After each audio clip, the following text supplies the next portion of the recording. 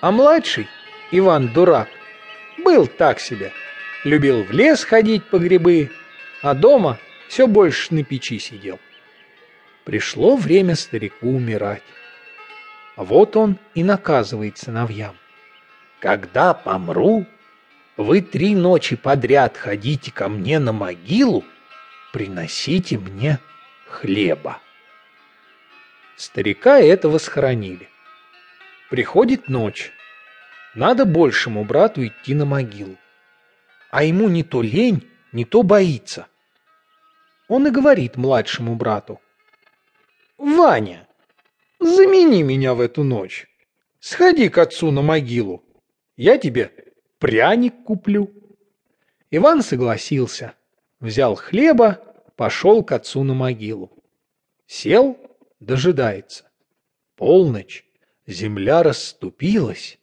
Отец поднимается из могилы и говорит: «Кто тут?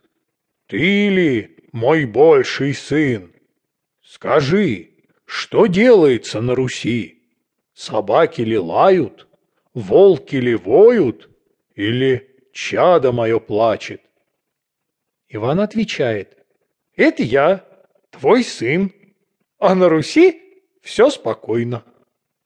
Отец наелся хлеба и лег в могилу.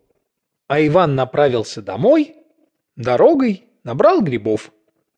Приходит, старший сын его спрашивает: «Видел отца?» «Видел». «Ел он хлеб?» «Ел, досыта наелся». Настала 2-я ночь. Надо идти среднему брату. А ему не то лень, не то боится. Он и говорит: «Ваня, сходи за меня к отцу. Я тебе лапти сплету». «Ладно». Взял Иван хлеба, пошел к отцу на могилу. Сел, дожидается.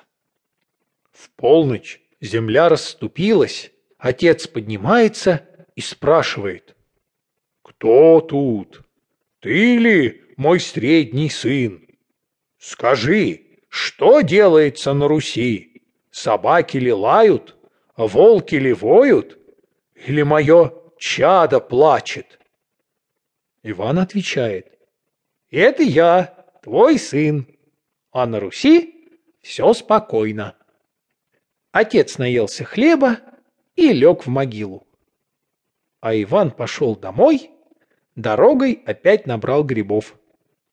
Средний брат его спрашивает: «Отец ел хлеб?»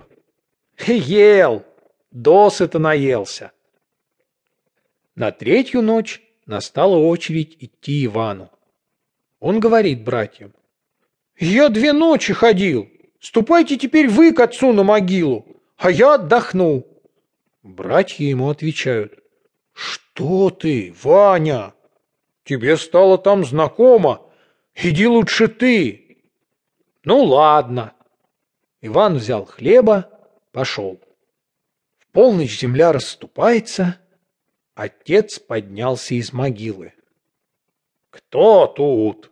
Ты ли, мой младший сын Ваня? Скажи, что делается на Руси?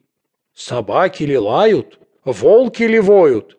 Или чадо мое плачет?» Иван отвечает: «Здесь твой сын Ваня, а на Руси все спокойно». Отец наелся хлеба и говорит ему: «Один ты исполнил мой наказ, не побоялся 3 ночи ходить ко мне на могилу. Выйдь в чисто поле и крикни: Сивка-Бурка, вещая каурка, стань передо мной, как лист перед травой. Конь к тебе прибежит, ты залезь ему в правое ухо, а вылезь в левое. Станешь куда какой молодец. Садись на коня и поезжай».